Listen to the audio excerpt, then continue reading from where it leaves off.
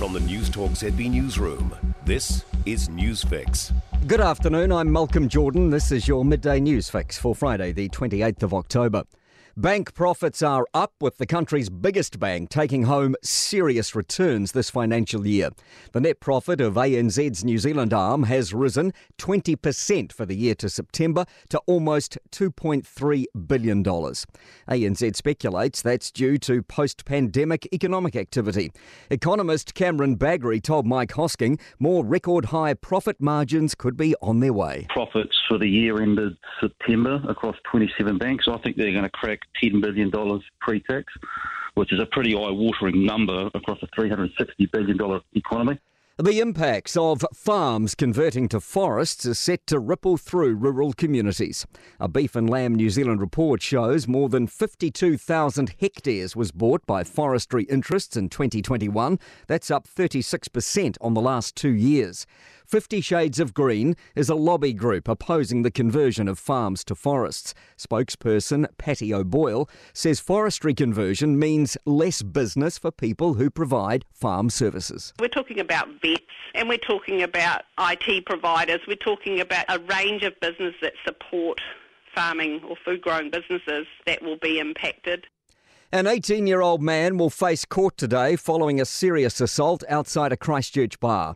Police were called to a fight involving up to 20 people on Hereford Street just after midnight on Sunday. Georgia O'Connor-Harding reports. Winton King was reportedly knocked out and taken to hospital with critical injuries. He's now in an induced coma.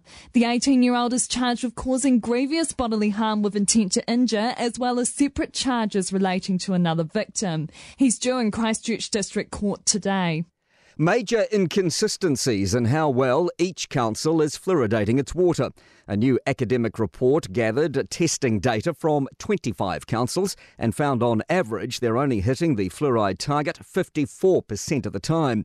Research co-author Dr Tim Chambers says it indicates councils self-regulating their fluoride dosing isn't working. And I think there are a few things that we can do to improve that. Having centralised monitoring of those fluoride levels so we can intervene when things aren't going right is a key intervention that we could do right now.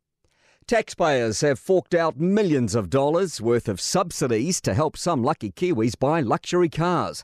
Data from NZTA shows to date $7 million worth of funding from the Clear Car Discount schemes subsidised hundreds of high-end vehicle purchases.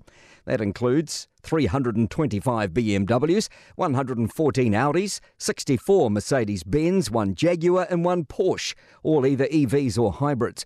But Transport Minister Michael Wood says this represents just a fraction of the total number of clean cars being imported. It has lifted clean vehicles coming into New Zealand from 1% under national to nearly 30% now across all different vehicle types. It's been a real success. To sport, Tim Mickelson will return from injury for the New Zealand men's sevens team at the Hong Kong leg of the World Series next week. The Indian men's and women's cricket teams will be paid the same appearance fee to represent their country as part of a revolutionary shift towards pay equity. And cyclists might need to channel their inner Sherpa on next year's 110th Tour de France. The 3,404-kilometre route will tackle all 5 of the country's mountain ranges and include only 22 kilometres of flatter time trials. I'm Malcolm Jordan. That's your latest news fix. We'll be back with the next update at 5 p.m. from the News Talk ZB.